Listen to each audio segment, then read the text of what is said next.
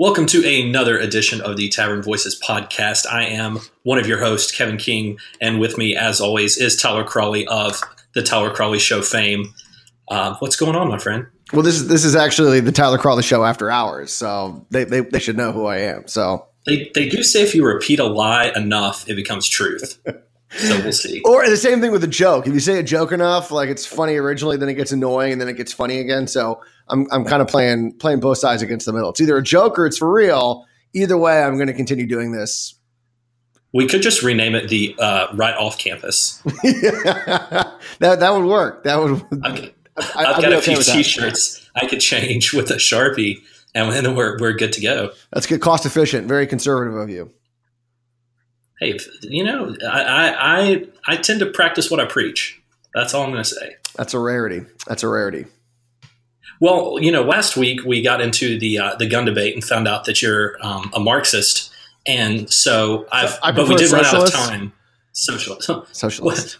Didn't they teach you the difference at Pepperoni U? Exactly. See, I do know the difference, and so I prefer socialists. It's much more cosmopolitan, and it's much more in right now. Like a Democrat socialist. That's a cool thing. Marxists, most kids don't. Karl Marx isn't on Twitter now. They don't know who he is. So I prefer you to use my much cooler status, socialist. Well, I was going to say I'm a bigger fan of Groucho, but no one's going to know who that is either. It's even worse. So I digress. There's nothing positive coming from that. But in honor of you being a socialist, I totally forgot to mention this when we were talking pre-show. But I thought it would be kind of fitting to kind of dedicate this show to William Buckley, because I noticed you shared an article today. I did. That it's been 10 years since he passed. So we are lacking in kind of true conservative leadership on a national level. So, let's give a little shout out to Bill Buckley on this one. I agree. You know what? And I decided today, because I didn't see it until my show was over this morning. And I saw that on Morning Joe, they had Jack Fowler on, who's the current editor of the National Review. And I said, oh my gosh, I didn't do anything all morning talking about it. And to me, William F. Buckley is like the consummate, conservative. Like if I could tell, one person would say, how do you define a conservative, or at least my version of conservatism? It would be William Buckley. It would be someone, who was, well-educated, somebody who just, exemplified excellence in all areas of life. And unfortunately, we're losing sort of that traditional perspective or traditional view of conservatism. So I decided that I think you've read it. I want to get his book, God and Man at Yale, and read it. So, no, I actually haven't read that. I've got his memoirs. I think it's kind of like it's a compilation of letters he wrote over the years that's put together. It's fantastic. I can't remember the name of it. But no, I think, definitely God and Man. Yeah, no, I want to read that, and because I feel like I've read some of the articles that he'd written, and clearly I'm National Review's my go-to magazine for pretty much any issue, and so I feel like I'm doing a disservice to myself by not reading more about William F. Buckley. So that is I'm adding a resolution, New Year's resolution, almost in March. I've decided to add a new resolution because I haven't followed any of my other ones. So maybe this one I'll actually follow through on. It can be a new trend, starting New Year's resolutions in March. That's my New Year's resolution now, is to at least read one of William F. Buckley's books and get to know more more about him. Because what I already know is, obviously I like. So I think it'll just make me like him even more. We should both read it, and then we can do like a book club. Like The View or something. We'll just sit around and talk about the book as unfortunately, at the rate in which I read books, this could be 3 years from now. So I'm just going to throw that out there. Well, get Audible. Just have it read to you on your 10-minute commute back and forth to work every day, and you'll finish it in That's 6 true. months. That's true. Because I forgot my afternoon commute is 10 minutes. My morning commute's about 5. So I will look into. Then I gotta buy two copies because you gotta have a physical copy. You can't just have the Audible copy. You gotta have the physical. It's why I can't buy books on my iPad. I like to have the physical copy, just so it's like I could put it on my shelf and go, I read half that book, and it makes me feel proud. But Yeah, I don't.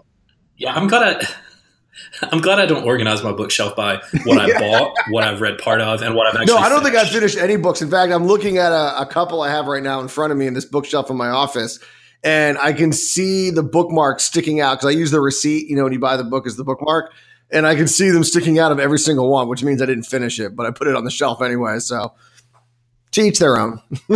Oh, yeah, no, completely. Well, I was going to ask also, have you watched Best of Enemies on No, Netflix? I haven't seen that either. We're just going to turn the show off and let you go watch that for the rest of the night. Absolutely fantastic about Gore Vidal and William Buckley and the debates in the, what was it, the 68 GOP convention. Well, did you know, I was reading something and it was an article in the National Review, and they were talking about, there's that one scene from YouTube that everyone remembers where he basically like kind of lost it and said, stop calling me a neo-Nazi, or I'm going to like punch you in the face, is basically what he said. And they said that, you know, that a lot of people like they love that, and William Buckley said that was like a moment that he was the most embarrassed about because he lost his cool, and you know he hated that moment. But so many people like loved it, and I used to think it was great until he sort of, you know, I read this explanation where he said he was embarrassed because he lost his cool about, you know, that in that moment.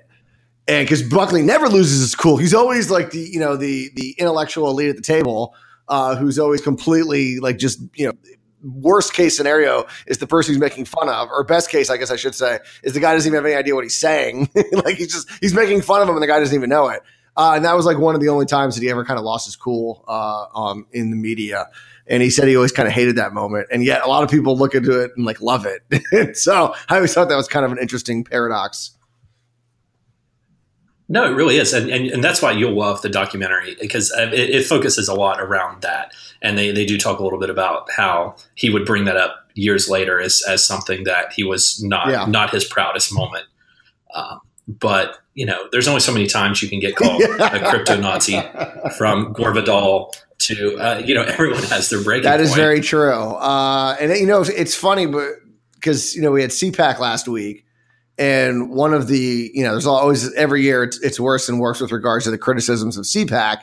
And someone was saying that one of the big problems that we have right now in the conservative movement is that there's sort of this fascination with sort of like the reality TV-ness of the conservative movement, where, you know, people you see on Fox and people that have viral videos, you know, they get like the prime speaking spots, and the true like intellectuals who are writing, you know, the white papers and these sort of policy books are no one cares about. And I get that, you know, I mean, obviously I'm in a medium where the goal is to get the most people listening that you possibly can. And if you spend all day talking about policy, it's going to be really boring. But it does seem that we've gone way too far one-sided. And, you know, Buckley was probably the best example because he was someone that talked intelligently about policy and was one of the only conservatives out there and was looked at as crazy extreme at the time. And now he'd be looked at as a moderate at best. But he, you know, like I said, even his most kind of outrageous stuff was backed up by intelligence and policy and you know, like an intelligent debate. And nowadays it's like shock factor and just we've gone too far to the other side, where now it's only about views and it doesn't matter if it has anything to actually do with conservatism or anything else. No, it's not. It's an articulation of personal opinion, and the debate culture is entirely gone. Yeah. I don't know what happened exactly, but now it's just everyone thinks, well, we've got all this, you know, fair and balanced kind of thing. You know, CNN, MSN, they all do this. They bring on a panelist from each side of the topic. They give them each 30 seconds to say what we already knew they were going to say, and then the host gives an opinion and they move on. There's no critical thought going on. Whatsoever. Well, that is true. And there was a great piece this weekend in the National Review by Kevin Williamson, who said that a enemies list is not a philosophy. It's not a political philosophy or an ideology. And unfortunately, that's what it's become. It's if you zing the left, and if, you know, you make snowflakes cry, then you're a rock star. And it's no longer about like, well, what are your conservative credentials? What do you think about this? What do you think about that? It doesn't matter. And in fact, you know, one of the signs that the conservative movement was taking a turn was a friend of mine had told me that Rush had changed his, 20-year long the Institute for Advanced Conservative Studies has now been turned into the Institute for Anti-Leftist Studies, where, I mean, talk about a definition of what conservatism is now looked at as just being anti-democrat. And that's a very troubling idea, because I don't trust the Democrats to be ideologically consistent. And so what if they change and all of a sudden, this is an extreme example, but what if they go like pro Second Amendment all of a sudden? Does that mean we have to become anti-Second Amendment because we're only supposed to do exactly the opposite of what they do? And it's a very scary idea if all we are is just the opposite of what the left is, because that means that we don't have any ideological core that can be shifted at any moment. And that's one of the things that people that look at, Buckley and what he stood for and say, man, that doesn't exist anymore. It's definitely a troubling move. I completely agree. And I don't know where you go. I mean, I want a firing line back, that I want a show where people can discuss ideas, because I think that's one of the biggest issues. And you've got this on both sides, right? You've got people who are just anti this. I think the left is as much anti-conservative principles, because when you break it down, a lot of the stuff that the Republican legislature in North Carolina has done under any other guise would have been championed by certain people. I mean, the increased education funding, some of the different provisions that they've done. I think that people are just instantly, no matter what they do, they are against it, right? Because it's become, you're either Republican or you're Democrat. There's no middle ground. So what I would like to see is some sort of resurgence of a conversation, because I think that we've got more evidence today than ever before that conservative principles are the most long-term, sustainable options that we have, and yet nobody's out there talking about it. Yeah. Right? How many countries do we have to see collapse under socialism until we get rid of Che Guevara T-shirts? but yeah, there's no true conversation going on. Well, I think also everyone, it's understanding that William F. Buckley also was not a politician. He did run for office. But because the thing is that when you're talking about politicians, there's always going to be, that's why we've always had a two-party system. It's always, the sides are always going to battle. But what we need to remember, because you are going to see that among Republicans, and that's what you're seeing right now in North Carolina. Roy Cooper does something, the Republicans are going to bash him for it. When, McCrory was doing the same thing, the Republicans didn't say anything. And like incentives, for example, there was a lot, conservatives and Republicans were a lot quieter when McCrory was out there giving incentives. But then when Cooper did it there's a much, myself included almost, I was critical, but I wasn't as critical as I am now. Maybe because there's a hypocrisy, and we could talk about this a little later. But I think that there's always going to be that component. But that's why you need the pundit sort of class to be sort of the ideological core, because a radio show host or a columnist or a TV show host is not beholden to anybody. They don't have constituents. They, are not fighting in elections. And so they can be critical of Republicans and Democrats. And what's really hurt the pundit class is that it's become so partisan that's why Fox News has basically become state-run television.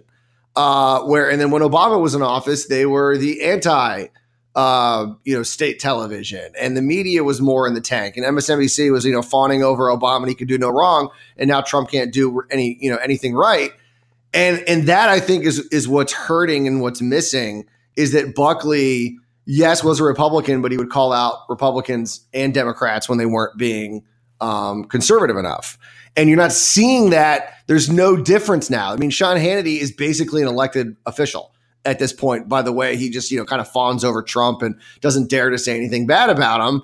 And I think that's what's missing, is you're losing the independence of punditry, which is sort of one of the reasons why it's supposed to exist. And we're going to be worse off for it.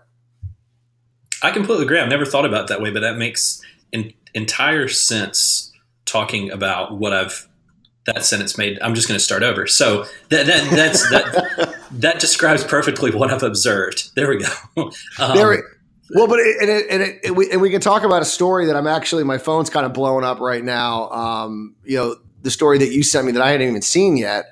And this is a great example, is Roy Cooper announcing he's going to increase all the salaries for his cabinet secretaries. When McCrory did this, and like I said, this story's in its infancy, so we'll see the way the press handles it. But I remember when McCrory had announced he was raising some salaries, the press went nuts. Democrats went nuts.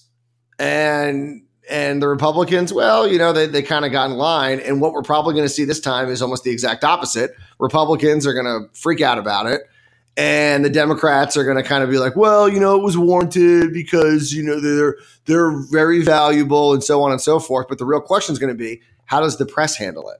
Are they going to be just as outraged, or are they going to be a little quieter this time? No, I think that'll be a very good question. And I think we saw that a little bit with the Ray Cooper Slush Fund Incorporated. I don't think the media was very loud about it from what I saw. And I thought it was kind of interesting to see his base get mad about it. There was a decent sized rally. I mean, I know, there's different definitions for what a successful rally is. But several people came up to protest at the Capitol that he was kind of selling out, and they voted him in based on ultra liberal principles. And here he was, buddy with an oil pipeline.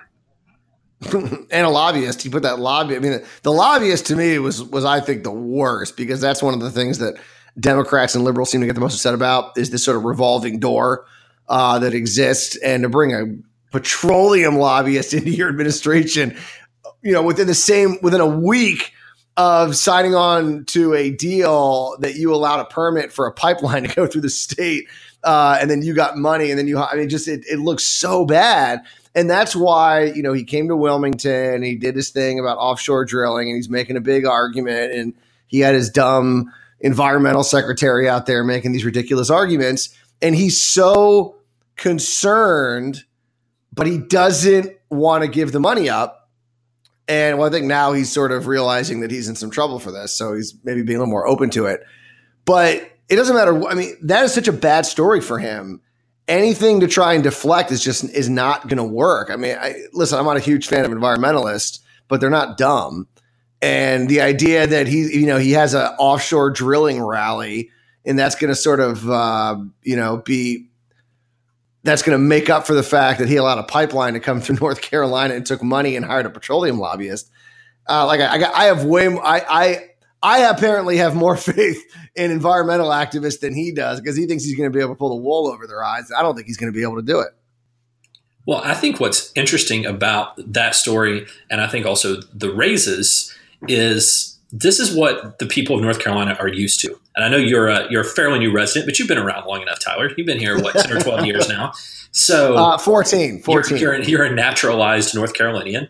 And but this is what people are used to, right? I mean, we had complete Democrat control of the legislature and the governor's office essentially for 150 years. It's always been cronyism. It's always been taking care of themselves. If you look at what major roads were paved, it was on the way to a certain Speaker of the House's district, or the Senate Pro Tem's district, or what have you. So this is what we've been enduring forever.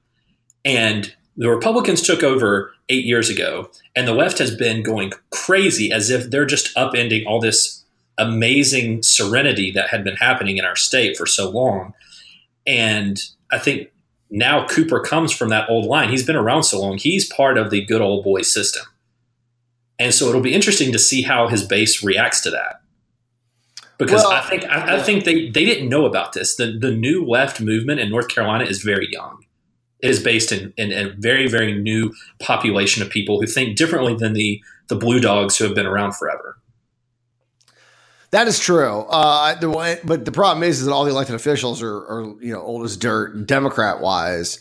It's just the people that have been able to stay in their seats during the purge, I guess is one way to refer to it, as all the Democrats got kicked out of office, and they've stayed there. I guess maybe besides like Josh Stein and who's the other guy, something Jackson, they're like the two youngest guys who maybe are more reflective of the younger, more progressive movement.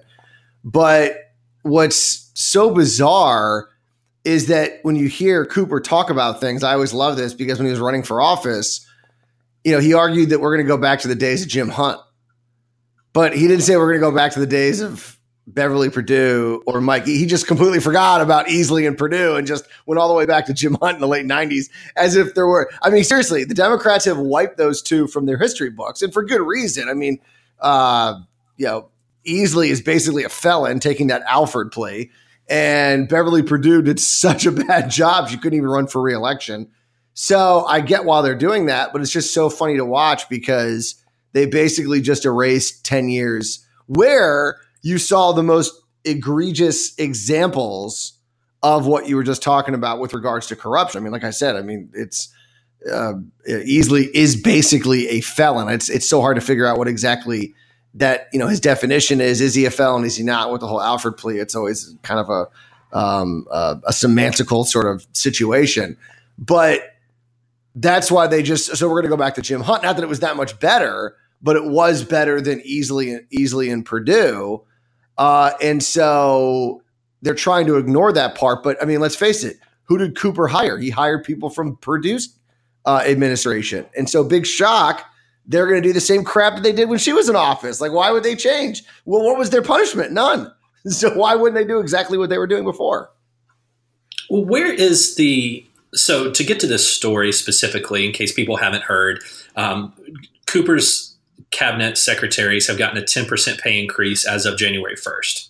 Okay, so all of these people were making between 130 and 175 per year, and now they're up to 145 to 192.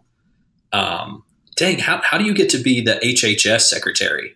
I could handle 192 a year.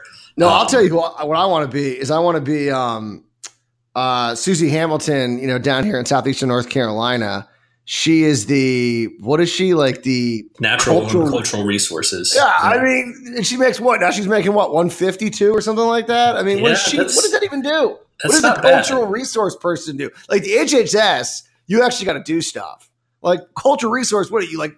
You go to a museum and go, oh, this looks good. Things look good. Congratulations. Nothing got stolen.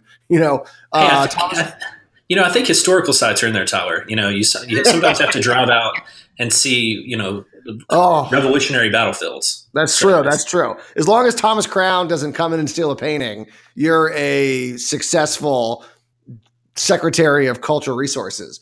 And it's like, and she's making 150 grand. I mean, that's what I would want. I mean, because that seems like the easiest job on the planet. And yeah, more power to her for getting that appointment. But yeah, I mean, it's not. I mean, I think it was what, anywhere from a $13,000 to like $25,000 raise for most people. It was 10 to 11%. It looks like. Okay, one person got 11. I think that was a rounding error, probably. But that would make sense. It's government math. At what point does anyone have a conversation about this, though? Because this is something that you and I have been very outspoken about for a very long time, as far as what higher education administrators make, and now you have these cabinet secretaries, and it's at what point is there a balancing act? I mean, if there was a story that came out that the CEO of your local pizza store is making $150,000, and everybody says we need to raise their taxes. But yet we use the tax money that we're raising on everyone to pay people in government administrative positions huge salaries. I mean, no, to make $150,000 in the private sector, you are pretty high up in any corporation, especially when you start breaking down what the average salary is in the state of North Carolina. Yeah, right. In the triangle, you're at best going to be, you could get around that 6-figure number. And that's the strongest economy in the entire state. So how do these people make so much money and no one ever bats an eye about it? It's not just the raises. I mean, raises, that's a big chunk right there. You're saying here's another, $13,000 a year, right? That's a pretty nice raise. That's what the poverty line is. But to already be at such a high level, I feel like there has to be some sort of realignment. Well, we can't keep going paying people so much. Well, it's funny you bring that up because it reminded me of, this is the second time this podcast I'm going to mention him. Kevin Williamson wrote a piece in the National Review about 2 2 or 3 years ago, in which he talked about how the left goes crazy about the Fortune 500 CEOs and all these people. And he goes, first of all, we're talking about Fortune 500 CEOs. There's 500 of them. And there's 300 million people in the United States. So we're talking about 500 people out of 300 million. He said that what's actually worse and the bigger problem in our society is the example that he gave was his hometown somewhere in Texas, where like the city manager made over $200,000 a year. And for this like tiny town. And he said, there's 500 Fortune 500 CEOs. There are probably, give or take, 10s, 20, 30, 40, 50,000 city managers in this country. And we're talking about in this little Texas town, they're making 200 grand. You go to like big cities like Los Angeles and other places. I mean, they're making insane amount of money. And he goes, that's how people really are getting rich, because not only are they making crazy money, they're getting these amazing pensions. I was reading something about that Scott Peterson guy, the first responder down in Parkland who didn't respond. He was the first one there, but he didn't respond. He was the first non-responder. Yeah, exactly. Right? Yeah. He got the first part. He just didn't get the second part. Oh, first responder. Oh, I thought you meant just to be the first. He was getting paid, I think, $90,000 or something like that, and was living, I think, in a trailer on campus. He has a house in town anyway, too. But he was allowed to live, just to keep an eye on it, I guess, just to be there in case something happens. But so now he's, he resigned, I guess, or I think he resigned. And so now he's going to get. He resigned tired. Yeah, resigned tired. But so he's already retired deputy sheriff. Now he's going to get a $75,000 pension and benefits for retiring as a school resource officer or whatever it is that he was. And it's like sitting there going like, so this guy's going to get 75 grand a year. And he clearly was incompetent, and yet the state of Florida is still going to pay this guy $75,000. Like it's nuts what these people are making, and yet those same people turn around and go, "Oh, can you believe what LeBron James makes?" And it's like, yeah, he's the best basketball player that's maybe second to Michael Jordan that's ever existed, and yeah, so he makes $100 million. You're like the biggest loser on the planet and you're going to get $75,000. I mean, to me, that seems far worse in the grand scheme of things than one of the greatest basketball players of all time making 9 figures, someone making 5 figures for the rest of their life for being horrible at their job. To me seems far worse. But that's the bigger problem and that's what Williamson was pointing out, is it's people like that. It's the cultural resource. Susie Hamilton making 160 grand plus getting all these other benefits that she gets. That's really what's unfair in our society. It's not the Fortune 500 guy. That guy is not the bigger issue. It's the city managers that are making 6 figures and bankrupting their state during the process. The unfunded liabilities are catching up fast. You've seen some of the more fiscally irresponsible states already in a big mess. I mean, Illinois is there. They're already having to cut back on pension plans. But it's going to catch up with everyone because you get to a point where you are paying multiple people for the same job, right? I mean, if you are a teacher and you retire in 25 years and you live to be, so let's say you retire around 25 years from 22, what's that, 47? Yeah. So let's say you make it to 50 and you live to 90, right? So there's a 40-year period where you are now drawing a paycheck. So now that's at least one more. So now you've got a second teacher that retired from that same classroom in that 40-year period, and you're on the third one who's going to almost retire by the time you get done. So I don't understand how you can financially keep that going. It's ultimately a Ponzi scheme because you're taking money from right now to pay someone future, while then just hoping that there's more people still paying in at that time to keep the whole scheme afloat. Well, it's becoming a Ponzi scheme. Social Security is a Ponzi scheme because that money's going right in and going right back out, and there's some left over. But the pension is actually, that is money that is actually supposed to be, technically set aside because, when pension plans started, I mean, you have to pay into the pension plan over time. Social Security was a government welfare program that you got paid. The minute the program came into existence, it was paying people out. At least the pension plans was, you're based on how much you paid in and everything else. And so the pension plans, the reason they're having problems is because the cities and states are not meeting their obligation. In fact, North Carolina, I think, is one of the top pension funds, and it's still 95% funded. So we're still 5% short. And we're one of the best. And it was funny because I actually had, what was his name? Joe, I think it was Giovanti on the show. And he is the president of the Institute for Policy Innovation. And his argument was not only are they not meeting their obligation, but politicians like to use the pension plan for their own benefit. They like to go, if you're the treasurer of California who has how many trillions of dollars, you go to these Wall Street functions and everyone treats you like you're God because they want to get access to that money and they want you to invest with them. And so these people get wined and dined and treated like these people are for the most part morons, and so they love that. And then they use it for political purposes. So now there's this big uproar about the gun manufacturing industry. They asked Warren Buffett the other day, the Oracle of Omaha, one of the smartest men in finance, and they said, would you be against banning investing in gun manufacturing? He's like, are you ridiculous? Like, why would I make a blanket statement like that? Like, I have a responsibility to my shareholders to produce a profit for them. It's not about my personal opinion, my personal beliefs. It's about making money for my shareholders. And we're going to make 20% a year. That's what they've done for the last, 50, 60 years. And if it involves us in, investing in gun manufacturing, then we'll do it. We currently aren't, but I'm not going to say that we're not. And this is what these pension guys do. Is they go, we're not going to invest in gun manufacturers or, petroleum companies or, any right-wing company, companies that actually make money.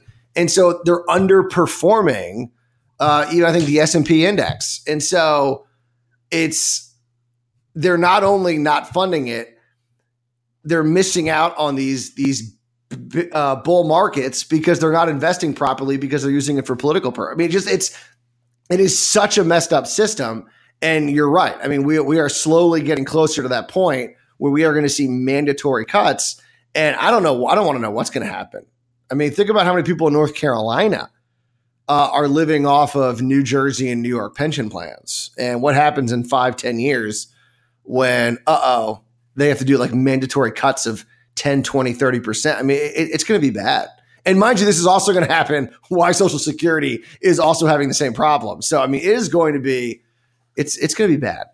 There's no other way to word that. No, it's going to be awful. And, one other aspect of it as well, not on top of all of the things that you mentioned that are problems within the system, is that you've got to constantly update what you're paying people. So if you start and in 20 years, you're supposed to be making a percentage of your take-home pay, but then 40 years from now, you're still on that pension plan.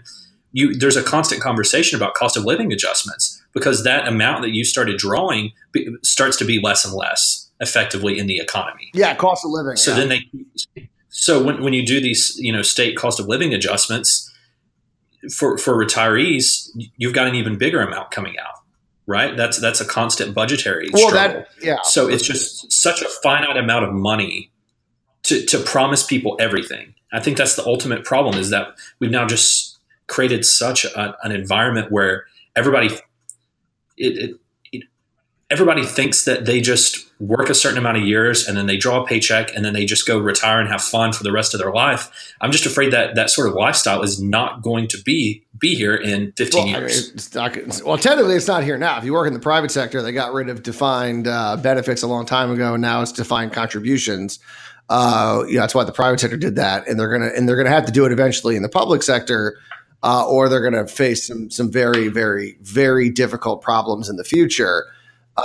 Well, that's specifically what I'm referring to is the public sector retirement plans. Yeah. No, what I'm saying is that the fact is the private sector did try the defined benefits, and then after almost bankrupting and in some cases bankrupting companies, the private sector said, "Okay, enough of that." And the public sector is like, "Oh no, we can do this. We got this." Because the thing is, yes, the public sector not only different than a company is the public sector was not only getting employee contributions, it was also being matched by taxpayers. And it's like, whether or not we should do that, okay, fine. But once again, the problem is that these investments are underperforming, like I said, even the S&P index. And so if they were, investing properly, like let's say they gave all the money to Warren Buffett and he was giving them, 20% annual, returns, they probably would be in a way better situation. But they're underperforming, underfunding. I mean, that's the worst of both worlds right there. You could maybe do without one, but to underfund it and underperform, that is the number one cause for this problem. Not to mention, it's just from an economic standpoint, it doesn't make any sense, which is why the private sector stopped doing it. But yeah, I mean, this is going to coincide with the Social Security problems. And you know what? And here's the thing that makes me angry is that you got people like the baby boomers and even older Gen Xers that like to laugh at millennials.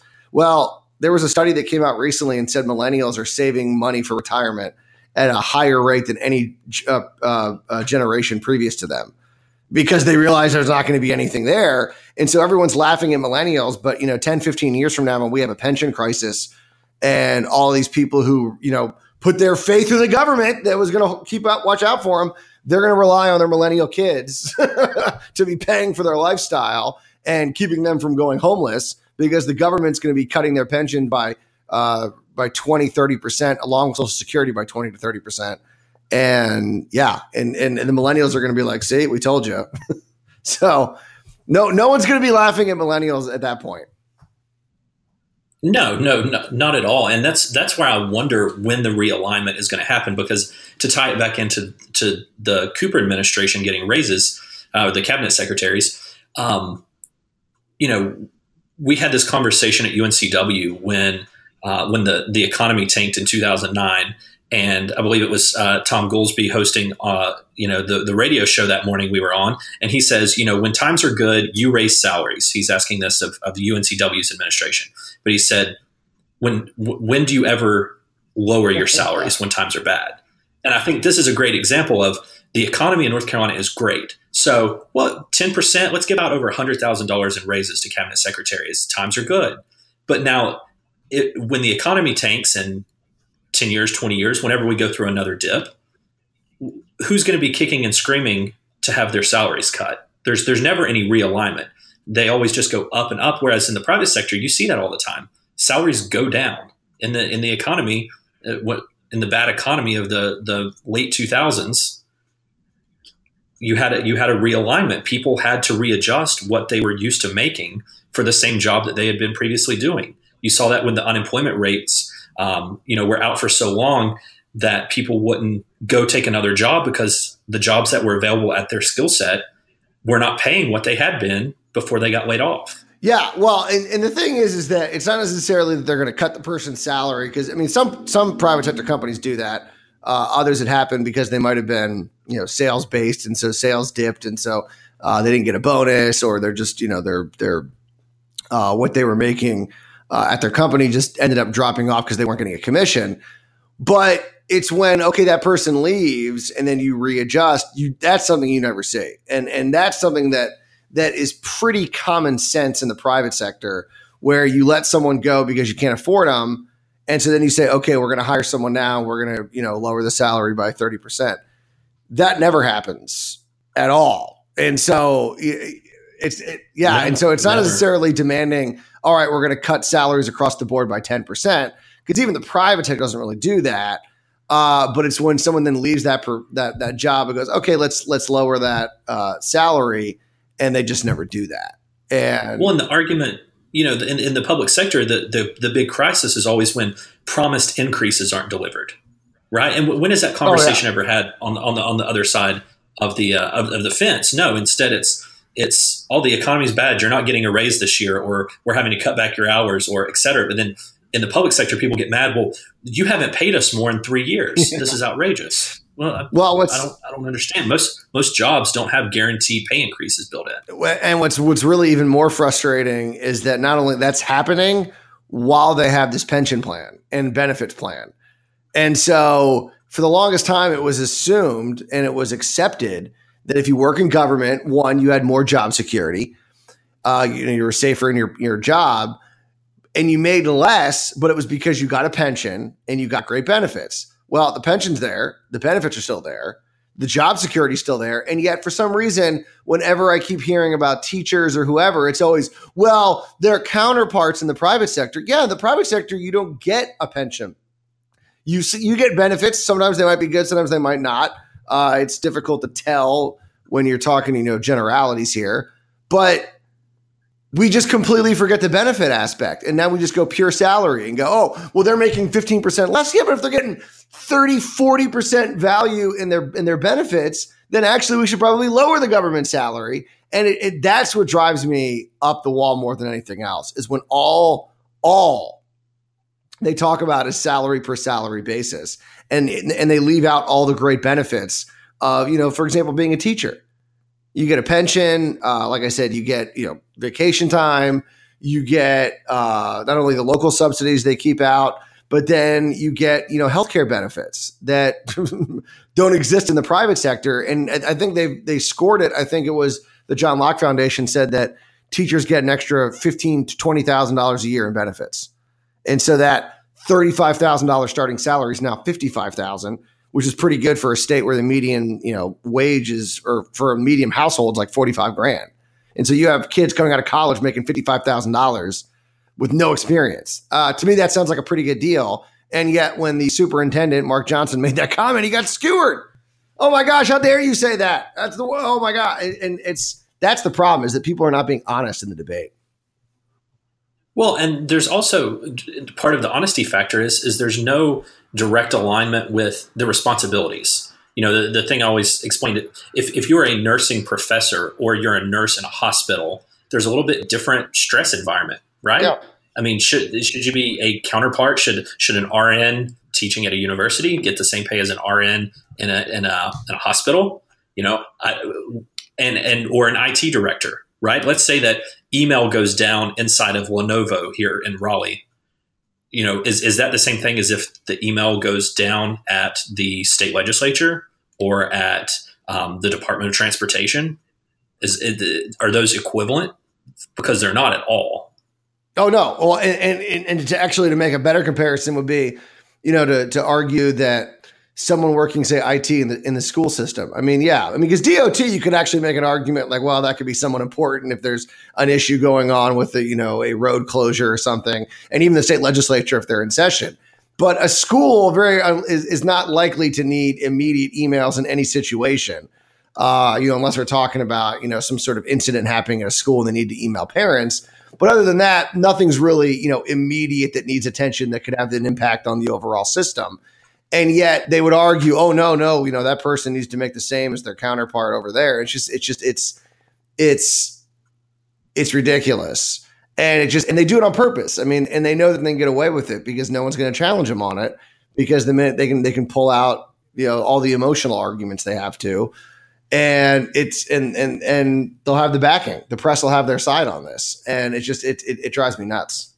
Well, I think it just ties back into the fact we can't have a conversation about anything, right? I mean, if you feel a certain way about a topic, you're probably going to listen to what Tyler and I were just talking about and thinking of how awful we are and how we want all teachers to live in poverty. And, it's impossible to have a conversation about it. And I think that's why we've landed ourselves in this spot, because you can't just talk about it, because you're going to get skewered over it. And as long as nothing changes, then we're going to be in a pretty bad situation. Well, that's why if you look at what's happening right now with this gun debate, not to bring up back a topic from last week. Oh, but here we go. But you have, and Charles Cook wrote a great piece about this morning for the National Review, in which he was talking about that kid, David Hogg, who was one of the survivors from the school. And he has every right to get out there and make his argument. And no one's saying that he shouldn't be allowed to do that. But at the same time, if you then criticize his very extreme views on gun control, boycotts, the rhetoric that he uses about people having blood in their hands, ridiculous. And if you go, hey, you're wrong, it's like, oh, are you challenging the survivor of a mass shooting? And the Democrats love it because, what we were just talking about, you can't have a conversation. Democrats love it because now if so he makes a point and he says something factually incorrect and you point that out, oh, well, it's because you wanted him to die in the shooting. You're an awful human being. You have blood in your hands. It's like, whoa, he has every right to say what he's going to say, but he's not above reproach. I mean, he absolutely should be questioned on some of the statistics and the rhetoric that he's throwing out there. And they act like you can't. And so you're in this, they love it. The left loves it because if, he has to be allowed to speak. And if we try and shut him up, then, we're anti-First Amendment. And then if we try and question him, oh, well, it's because you hate survivors of mass shootings. You wish they all had been killed. And you can't win if you're on the right challenging him. That's the modern philosophy and of the left, is that you remove your counterpart's ability to question anything that you do. That's where we see every single argument. It's you can't speak on abortion if you're a man. You can't speak on racism if you are white. You can't there's an erosion of the ability of people to challenge their viewpoint. They say that you're not allowed to based on whatever particular demographic you don't fit into. And I think that's the exact same issue with this now. It's you can't question him because you weren't in the school. He can do whatever he wants to do. Oh, 100%. I mean, that is the left tries to do. And that is why, you see these situations where the right seems to be at a disadvantage because, I mean, let's face it, the right does have an abundance of, white men to go and make arguments. And so if you have a white guy debating a black guy about racism, I mean, even if you're a conservative Republican and you're watching a debate about racism, there's just a natural inclination to go, well, I'm going to trust what that black guy's saying because, he knows more about it than the white guy who's probably never experienced racism. And so there's that emotional, there's nothing logical about that. It's just sort of an emotional feeling that you have. And the left knows that. And they try and use that to their advantage. It works sometimes. Other times it might backfire on them. But it does work because there is that emotional. If you can get people to be emotional, you can win the argument because then you don't have to win on the merits of the argument. You can just win on the emotion. And the left, that's now I'm not saying Republicans don't do that. I mean, it's funny. A lot of the people that are criticizing, how dare you bring Dave, that are criticizing David Hogg had no problem with Donald Trump on the campaign trail or at events, bringing up, family members of victims of illegal, immigrant violence and, pulling on people's, what are they called? Heartstrings. That was okay. What are those things called? I don't have them. So I can't really remember what they are. Harpsichord. And I'm like, harpsichord. What was that? But no. And so Trump did it to much success. He talks about the wall. I mean, 90% of Trump's arguments, and, we're going to run out of time here. But, one of my big issues is trade. The entire trade argument is emotional argument lacking in any intellectual foundation. I mean, there's no evidence that any of the things they're arguing are actually true. But, man, it sure does make sense. And people, it makes sense from the standpoint of not, like I said, logic or anything that proves it. But, oh, yeah, no, I can see that. And I know a guy that got fired because his job got shipped overseas and, some illegal immigrant took this job. And so that emotional part kicks in. But there's no logical argument to it. And even in some cases with illegal immigration. I mean, they've shown statistics that show that illegal immigrants are less likely to commit a crime than a native-born person. But it doesn't matter. I mean, if, one crime is one too many to a lot of people. And there is some logic to that argument. But Republicans do it too. And it is kind of funny to watch Republicans get outraged. How dare you, use emotion? It's like, come on, man. Donald Trump brought those families. I mean, the State of the Union, every time he made an argument, he had someone to point to that was completely emotional. And, there's a reason why you do that. It's, it works. But let's not pretend that we're above it either. I think is that we're complicit in this, I think is one of the problems. Absolutely. And I think it boils down to what we talked about at the very beginning of the show, is that we have been reduced to a soundbite culture to where you just want to share things you believe on Facebook that are a quote that may or may not have actually ever been said by someone that reaffirms your beliefs. You share that, and that's your argument. And all you have to do is have, know one person or have one experience or story you've heard of, and that should shape everyone's culture. And that's a big issue that I have, is that debate should not be had over one instance. Shouldn't even probably be had over a multitude of instances. There's kind of a thing to be said for kind of the basis of humanity, right? There's going to be bad things happen. There's going to be atrocities. There's going to be good times. Everything kind of works out in life as a whole, and politics meddles in that to such an extent that no one ever talks about. There's a lot of negative impacts that come out of just basic policy decisions.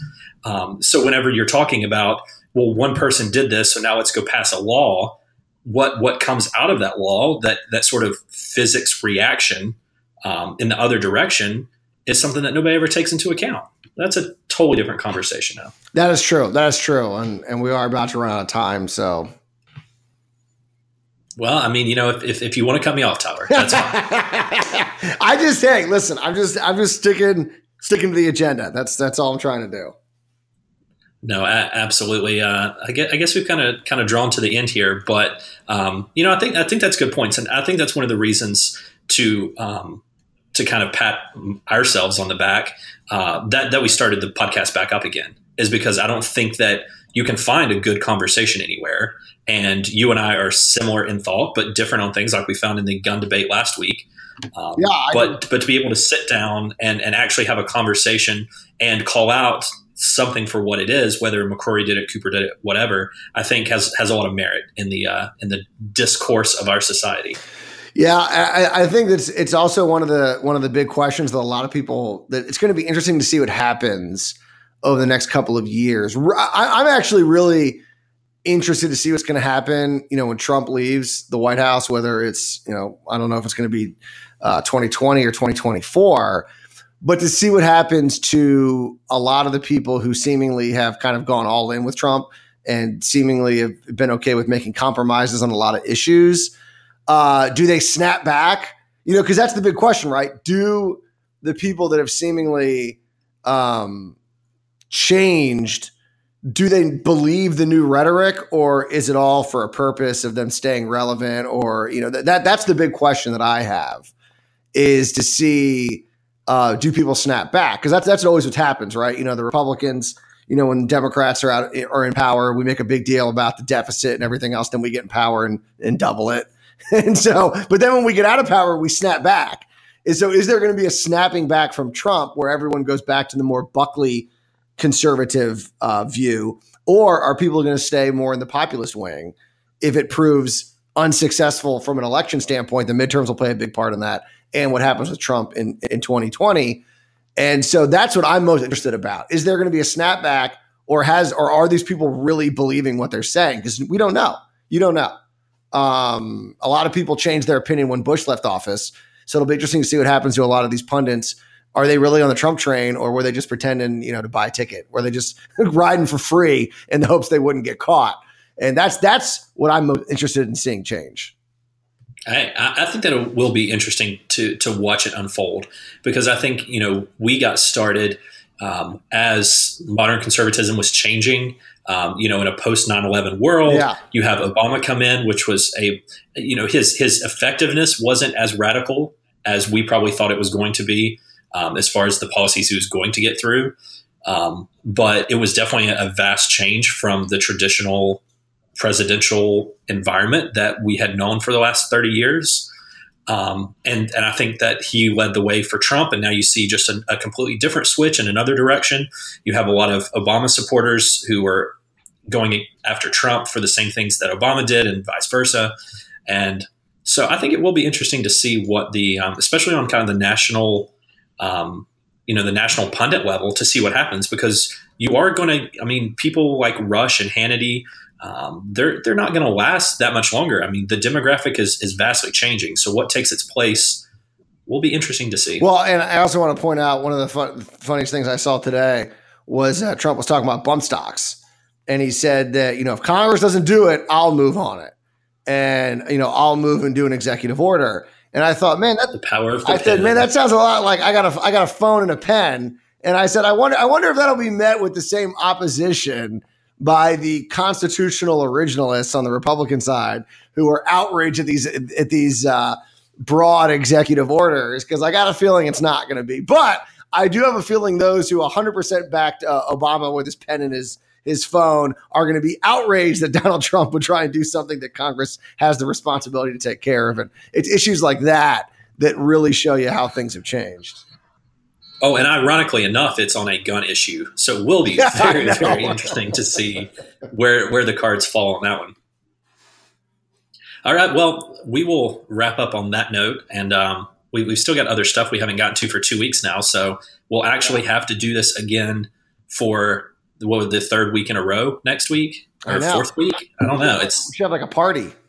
We should celebrate the longevity. Do we get longevity pay increases at this point?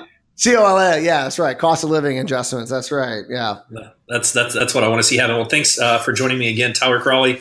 I am Kevin King, and we will see you next time. Adios.